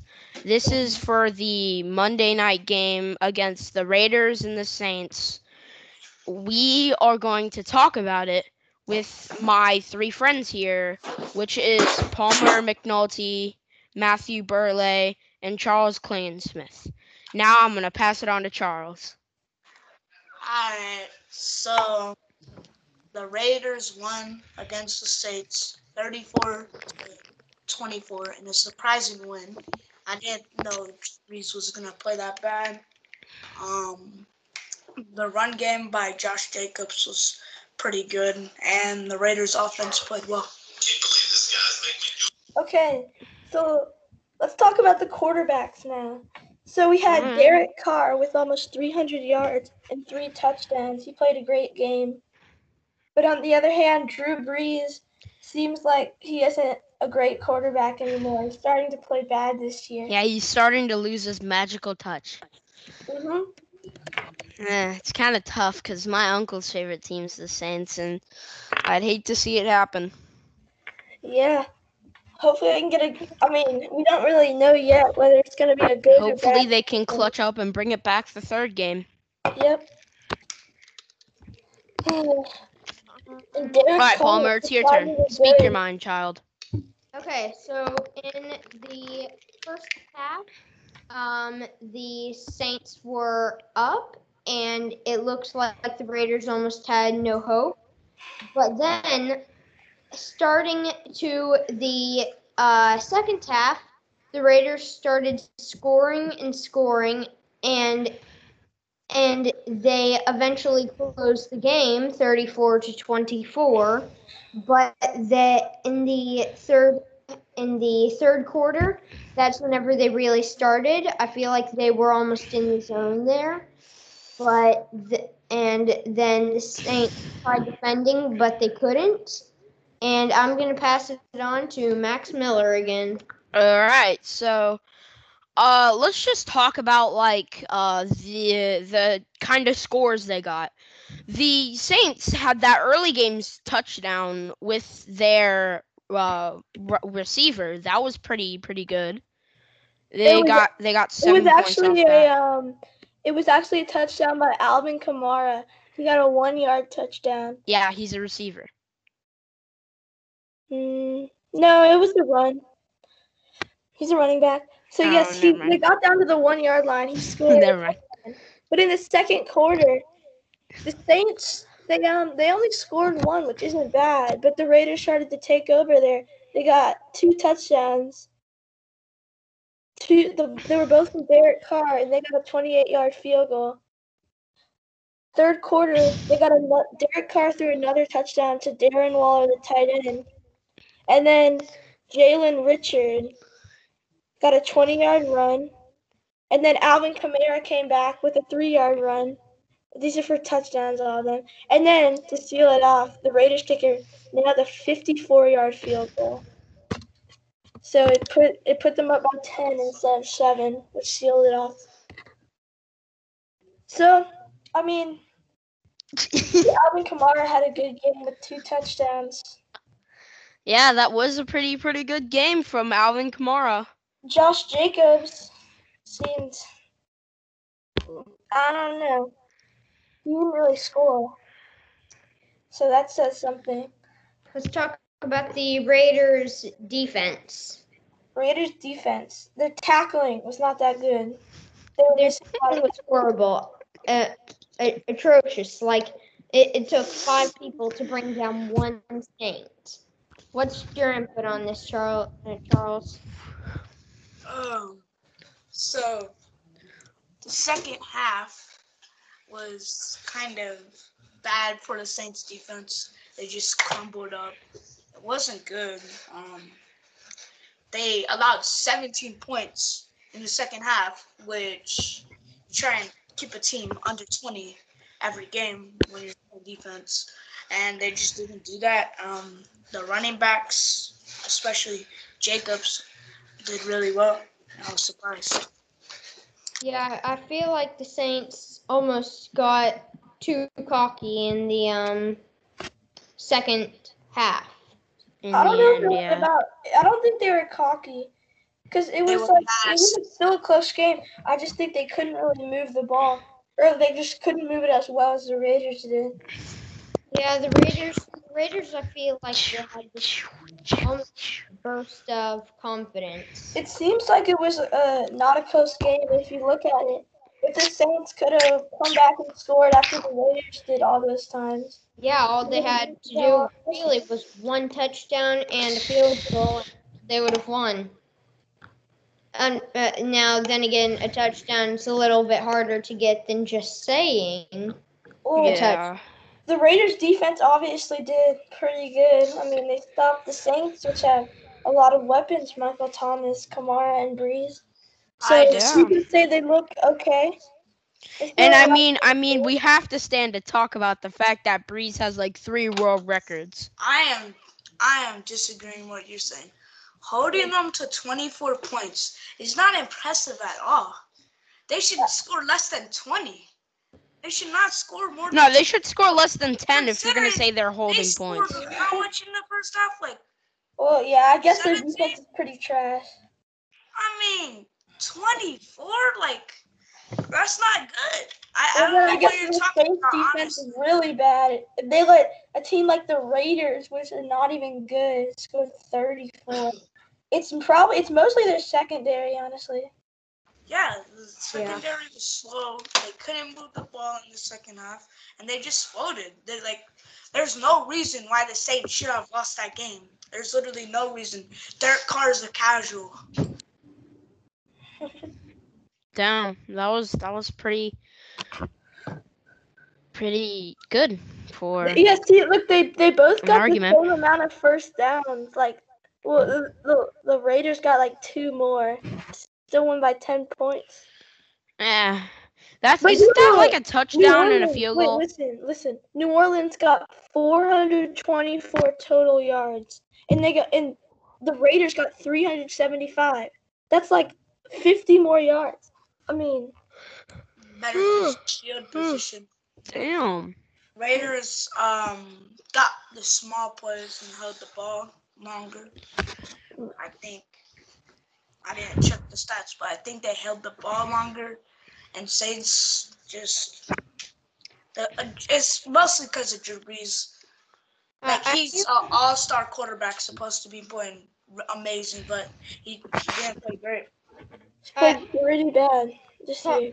Me for making this animal analogy, but I feel like the Saints were like bears and the Raiders were like wolves, and they hunted in packs, and it's like they tackled in packs, they did their plays in packs, and the Saints were all like they were all like a one-on-one, like they didn't. They took like one person to tackle, and I feel like that wolf strategy almost hurt Raiders. That's something. I think the Saints are relying too much on Breeze. Yeah. I think you gotta give Kamara the ball, because think about it. Breeze is what, like 40 years old, bro? Like, he's not gonna be able to get out of the pocket. Kamara's still doing really good. I mean, Michael I Thomas. mean, like, he's a good player and all, but nobody gives him the ball that much. Listen. Michael Thomas is only doing bad because Drew Brees is doing bad. And the Saints O-line is probably not good, seeing as just having such a bad year. Yeah. It's like elementary football. Feed Kamara the ball. That's all you gotta do. He gets the ball a lot. But just Breeze just playing the way he is, he's like playing average. Like, look, he got 13 carries. I mean, to be honest, I think Kamara deserves a better team than the Saints. I feel almost. What do you mean? You can make an argument for that. Hey I to be honest, I really could, because he's a good player, and I feel like the Saints are holding him back. What about Michael Thomas? He's like the best receiver in the league, and he has like. Don't you guys find it kind of ironic that that the Saints were doing so well last year? Like they almost made it to the Super Bowl. They were semifinals for playoffs, and now this year they're losing to a team that I don't even think made it to the playoffs. Well, the thing is, you can't really judge a team on the first 2 games. Like, they might have had the worst games of the season at the beginning for some reason or another, and then they're gonna come back, like the Packers did a few years ago. Yeah. They had the horrible beginning of season, and they ended up making it like NFC championship or something like that. That's it's just, I'm just mad that, like, I wanted the Saints to win. But You know what I feel like they should do for football, like in a couple years? Is make it to where like all the teams reset and everybody gets to pick who wants to be on their team for a certain contract. I don't think it doesn't make sense though. And well, it kind of interesting. It kind of does, cause like some of the teams are like tired of having bad players, and some of the people are tired of having bad teams. So they could go to what team they want to go. The thing is, I mean, I don't know. It's some like of the time it's having a bad team, then they can get good. But like, I don't even know about that whole concept. Like what would happen if it was like a fantasy draft? Right. Well, I mean, but of course, like the person that owns the Dallas Cowboys would literally buy every single good player because he has a ton of money. Well, no, but football is set up so it's like communist, so everybody gets the same amount of money. So, like, you get the same amount of money, and some I players you don't can. even know if that's true, but it might be. No, they do. It's not like soccer where No, it's like, but the Dallas team's worth the most, so that means he has the most money. I think you can only spend a certain amount on salary cap now. they I they don't do know. have I they think do we've have. kind of, guys, I think we've kind of run out of things to say about the actual game that we're talking We about. still have Do you stuff want to to end say. it? Let's talk about next week's game. Ravens versus Chiefs. Who y'all got winning? Guys. Ravens versus who? Guys, we already talked about our game. We don't need to talk All about right, it. in all seriousness, I think it's time to end, guys. Thank you for listening. All right, thank you for listening to MNF, aka Monday Night Football. See us next week. Peace out. Thank you.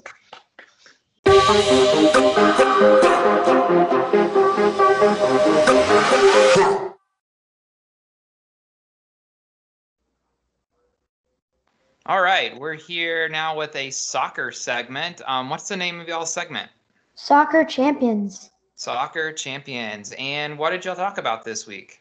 We talked about the game between Chelsea and Liverpool. Oh, Chelsea and Liverpool. As a Chelsea fan, I'm trying to forget about that game against Liverpool. So what? There was a penalty right before the half, right? No, there was a penalty before in the 72nd minute, and actually, it was one of the first. The guy that took it, it was his first time missing a penalty kick in Chelsea. Oh yeah. Okay, I'm thinking of the red card right before halftime, where Chelsea had to play with 10 men for the rest of the game. It's very hard to play with 10 men. Yeah, and especially when you're playing against Liverpool. The champions of the Premier League. Absolutely. Cesar, Christopher, what do you have to add? Christopher, Caesar, are y'all there? Did y'all get kicked out of the meeting? Okay. We are what? So this is we are Christopher and Caesar. What game are you looking forward to this week? We haven't looked into many games yet, but we'll look and hopefully we can find something good. Yeah, who does do you know who Chelsea plays this weekend? I have another computer right next to me, so I'll look. Oh, I got it right here. It's West Brom. It's one of those teams that just joined the Premier League that just got promoted. So that should probably be 3 points for Chelsea, right? Hopefully. Okay. Well, I'm looking forward to listening to your segment, and I'm excited to talk about soccer. Did anybody watch the Dynamo game last night? No, I'm not that big of a fan for Dynamo. Well, that's a good thing for you because they lost 4-0. So good call on that one. All right. Well, have a good segment, and thank you for joining me. All right.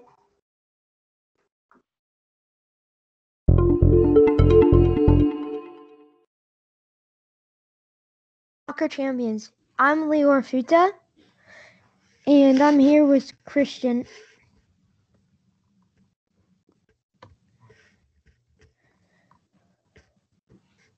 Christopher, and today we'll be talking about the game between Chelsea and Liverpool.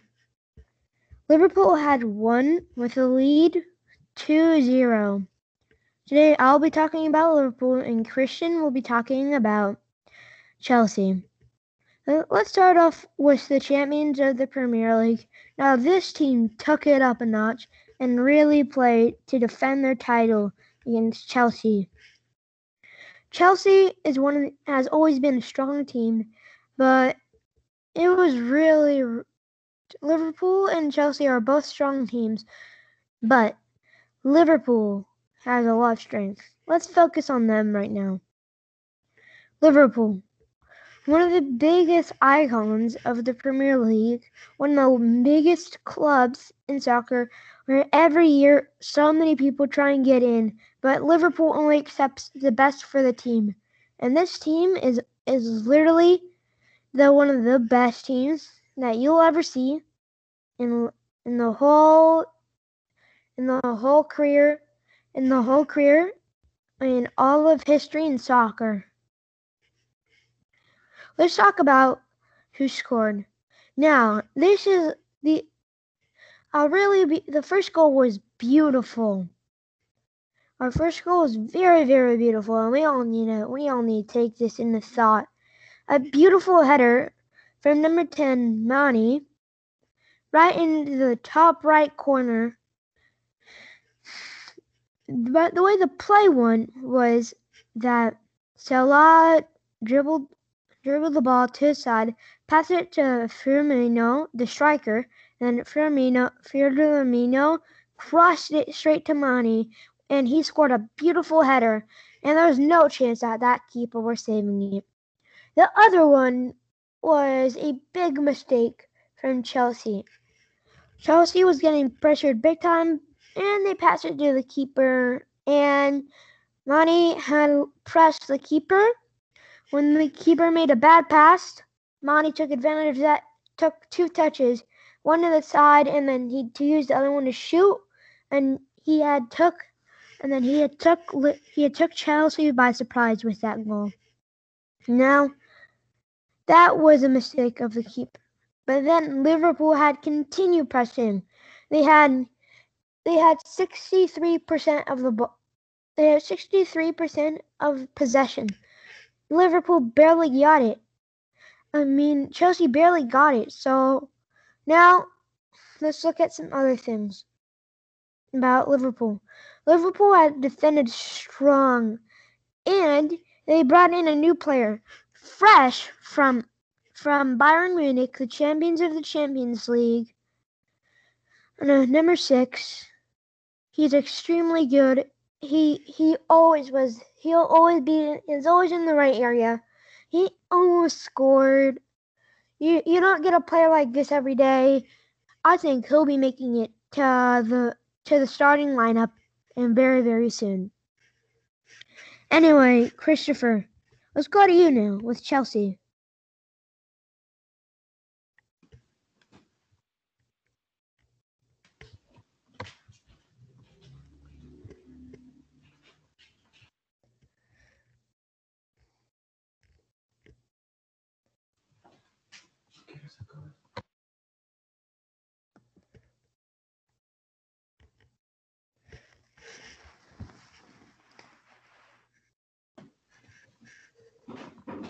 Yes, I'm here with Leo and Chelsea.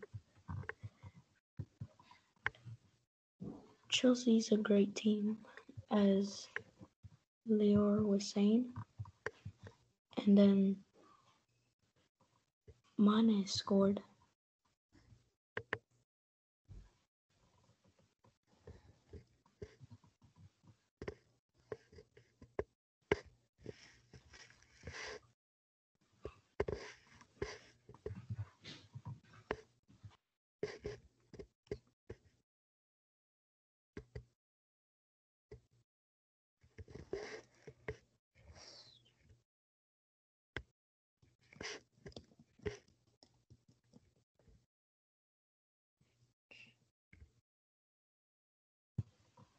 And if you didn't know who got a red card for Chelsea, it was Andreas Christensen. He fouled Mane in the 45th minute of the match.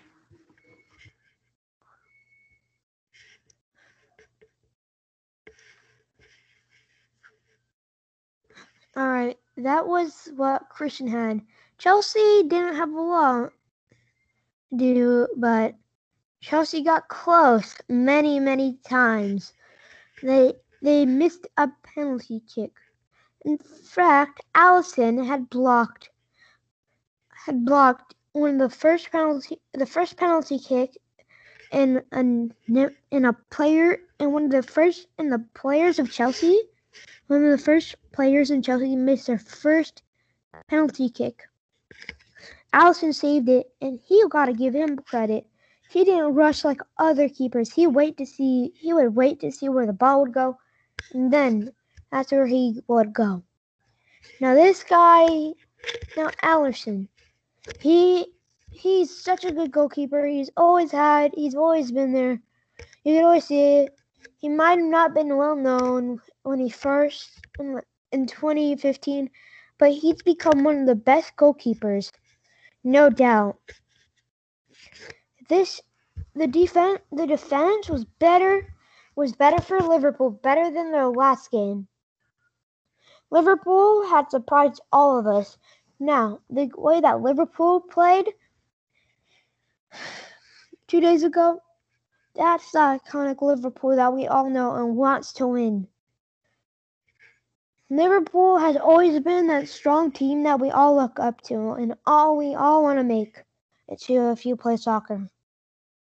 But Chelsea's also one of those teams too. So Liverpool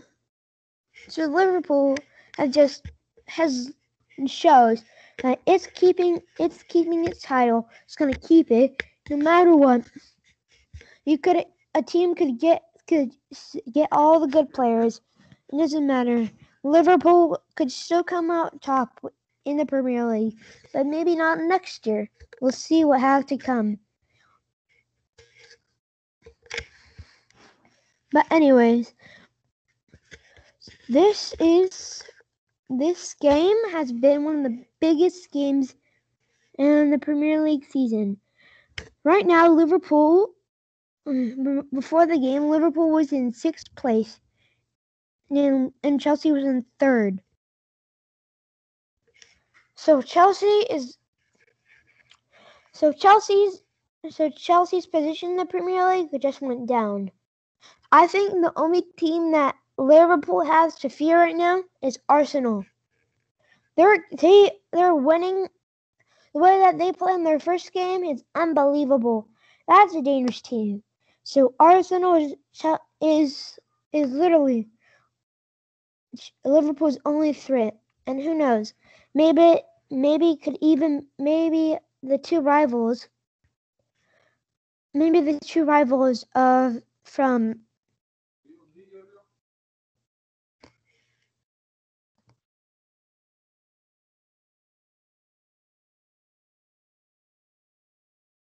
No, I'm not on.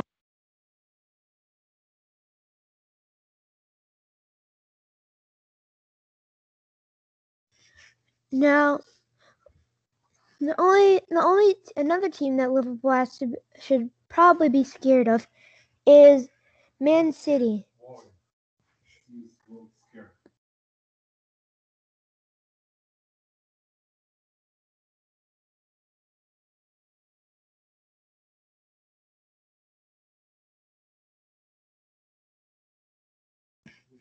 Anyways, this is Soccer Champions, and I'm Leo Futa signing out.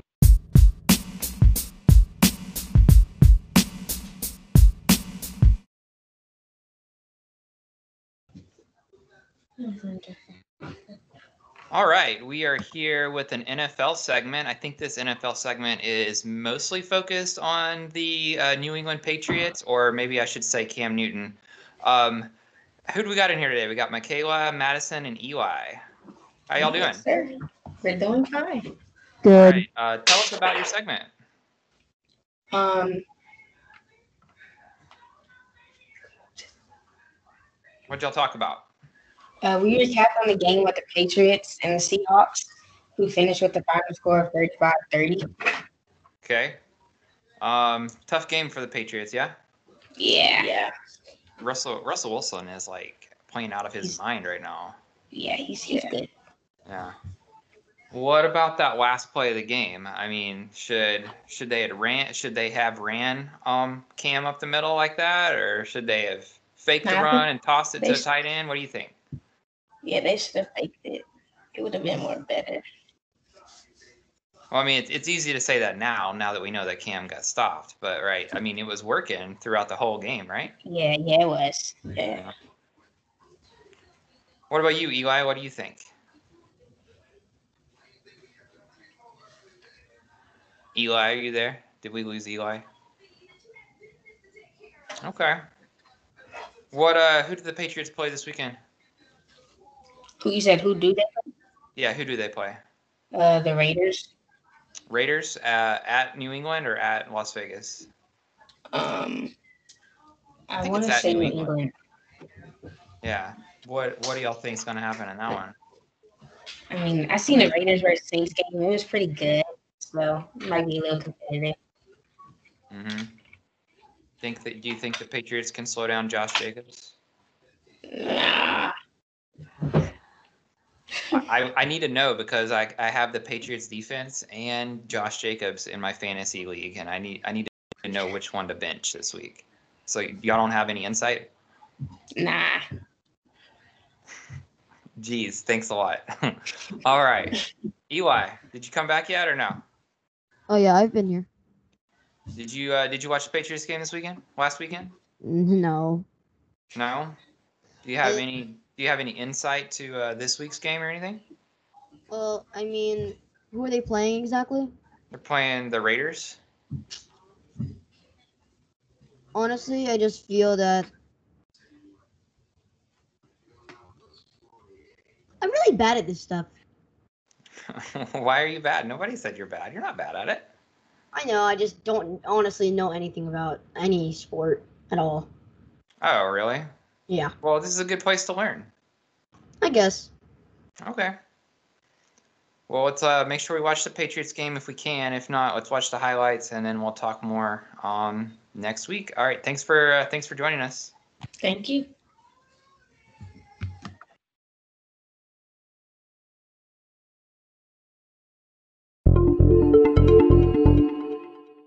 This is Madison Williams, the CEO and founder of the Patriots Takeover, and I want to personally welcome and thank you for joining us today. We're really glad you're here because this podcast is designed for you, our Patriots community. And now, here's your host, Michaela Williams. Thank you, Madison. As I might say, this game was like a movie. Russ and Cam had good passes, but at the end, it all came down to one team. That is exactly right. In the first quarter, Russ threw a bad pick to Patriots safety Devin McCourtney that led the Patriots to an easy touchdown, putting up the score 7-0. Russ later ran straight through the middle of the Patriots D, giving them a lot of yards up for to get to the end zone. Tyler Lockett caught a tough pass from Russell into the touchdown, tying the score 7-7. It's the Patriots' turn now. Cam forced a fourth down, but N'Keal Harry caught a pass from Newton for the first down to get upfield for the Patriots. Once upfield, Newton ran inside the end zone for an easy touchdown. Going into the second quarter, kickoff by the Patriots, Seahawks running back Travis Homer ran a 44-yard kick return. Patriots defense led by Terrence Brooks and Kyle Duggar forced a fourth down for the Seahawks. The Patriots then got a third down after the next couple plays, and the Hawks defense forced New England to also get a fourth down, giving up the ball back to Seattle. Wilson then threw a long Hail Mary to DK Metcalf for a touchdown, tying the score at 14-14. Seattle's defense is incredible, forcing another fourth down on New England, making them punt the ball into the field goal. Nick Folk, kicker for the Patriots, missed the entire field goal, making the ball go wide left. Once Seattle got the ball back, they made bad plays which made Wilson force another fourth down, letting New England make a play. New England now has the ball and has moved closer to the end zone. They are at a third down and Cam is making decisions either to pass it or run it. He runs it and gets tackled, making a fourth down, so kicker Nick Folk comes on field and makes a 3 extra point field goal, making the score 17-14. Seattle's running back, Chris Carson, is just unstoppable. He broke 2 tackles and is very fast. He's real strong on the offensive end. Russell has once again thrown another long Hail Mary to his wide receiver David Moore, giving them a 21-17 lead. On the second down for the Patriots, Cam threw an interception picked off by the Hawks cornerback Quentin Dunbar. Back to the Seattle's territory, Russell almost got tackled but found his open man, Freddie Swain, for an easy open touchdown with the score 28-17. After that touchdown, Cam knew what to do. He threw a straight far pass to Edelman downfield. Once they got closer to the end zone, Newton finds Jacob Johnson for the touchdown, creating a score of 23-28. But they don't punt the ball for the extra points. Instead, they try to make a 2-point attempt and fails to get it. Heading into the fourth quarter, Seahawks are already not doing good, forcing third downs and got a fourth down, turning the ball over for the Patriots to get a chance to up the score. Once the Patriots got the ball, Newton made bad passes, causing the Patriots to get a fourth down by Seahawks strong safety Jamal Adams. Russell then makes a big play, passing the ball to his running back Chris Carson, giving the Seahawks a big turn in the game, scored 35-23. Next play is Newton with a run-in touchdown, making the score 35-30. Now, Seattle's on a third down in the fourth quarter, and Russell throws a long ball to Lockett, who dropped the ball, giving the Patriots a good chance to play catch-up. And it all comes down to this. With 3 seconds left in the game, it's between Newton, Seahawks, and the 1-yard line. Cam has decisions to make. Newton runs the ball, trying to fight his way in the end zone, but nearly makes it, leaving the final score 35-30. Seahawks win. Whew, that was a heck of a game. Sure was. It was literally a movie at the 1-yard line. However, Newton's comeback attempt fell short. Cam is looking really good out there with leading the Patriots. Yeah, he sure is. Well, that's it on Patriots Takeover. Have a wonderful day, ladies and gentlemen, and see you later.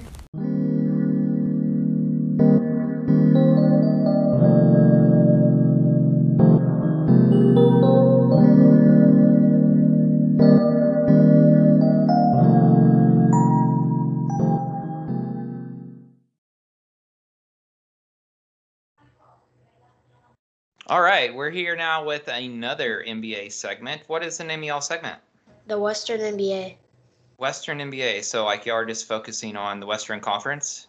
Yes.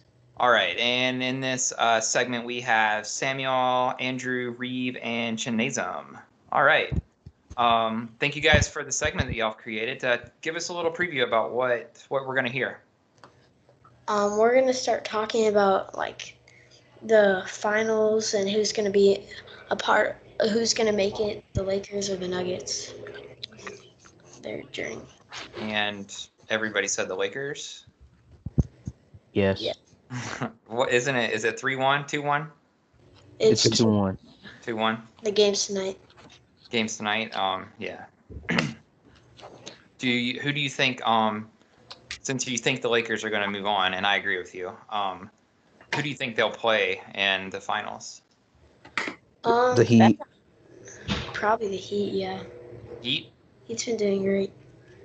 Do you think either one of those, the Heat or the Celtics, have a real chance to like upset Anthony Davis and LeBron? I don't know, because LeBron in the playoffs has been amazing. So we'll see. Yeah. I mean, LeBron seems to always turn it on in the playoffs. It's isn't he like 40? How many more years can he do that? Yeah, he said he's gonna retire once his son plays with him. Okay, all right. I mean, he says that, but he could be, maybe he's like the next Tom Brady and just plays like forever. Yeah. Chinezum, do you have anything you would like to add? Not really. Not really? Okay. All right. Well, I'm excited to hear you guys' segment, and thanks for the work that you've done. You're welcome. You're welcome. Hi, we're the Western NBA. My name's Sam. I'm Andrew. I'm Reeve. And I'm Chinezum. And we're going to be talking about the Lakers and Nuggets.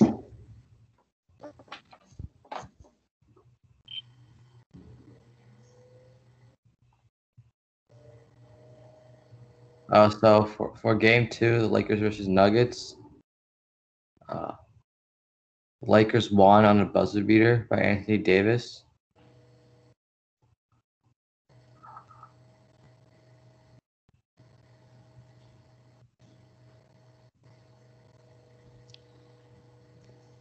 Well, anyways, for the top scores for the Nuggets were Jokic with 30 points and Jamal Murray with 25. And for the Lakers, LeBron and Anthony Davis both scored. LeBron scored 26 points and Anthony Davis scored 31.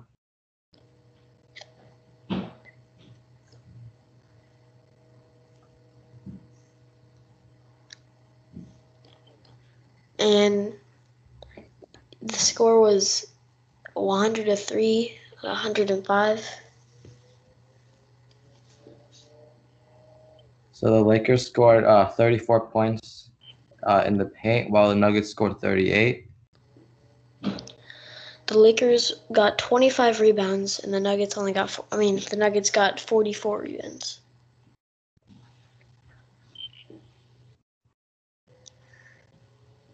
And the score for the third game was 106 to 114. The Nuggets won.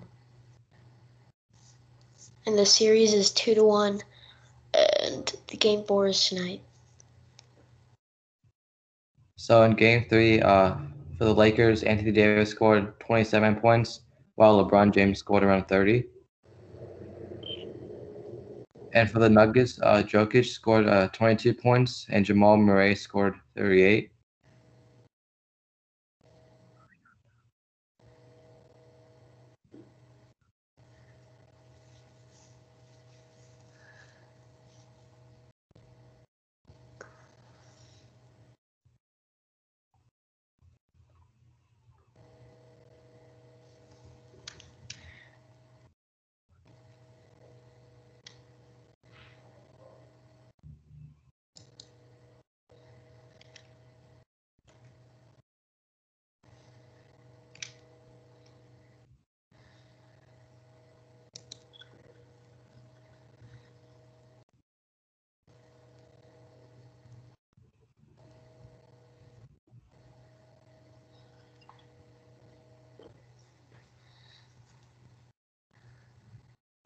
So the Lakers score 64 points in the paint, while the Nuggets scored 48.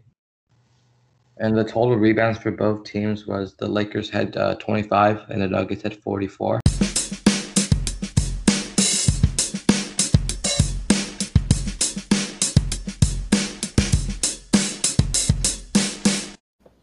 Hi, my name is Reeve, and I'm here to talk about the Celtics and Raptors Game 7. The Celtics won 92-87.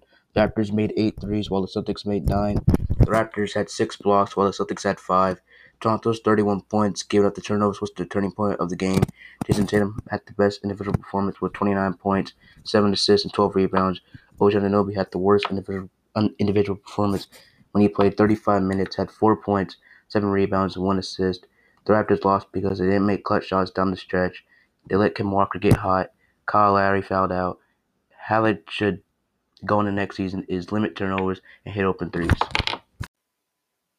All right, that's the end of our show for this week. Thank you to the students for the work that they put in, and thank you for listening. Please click the like or follow button, whichever platform you're streaming your podcast from, and we'll see you next week on 1 Hour School-Wide.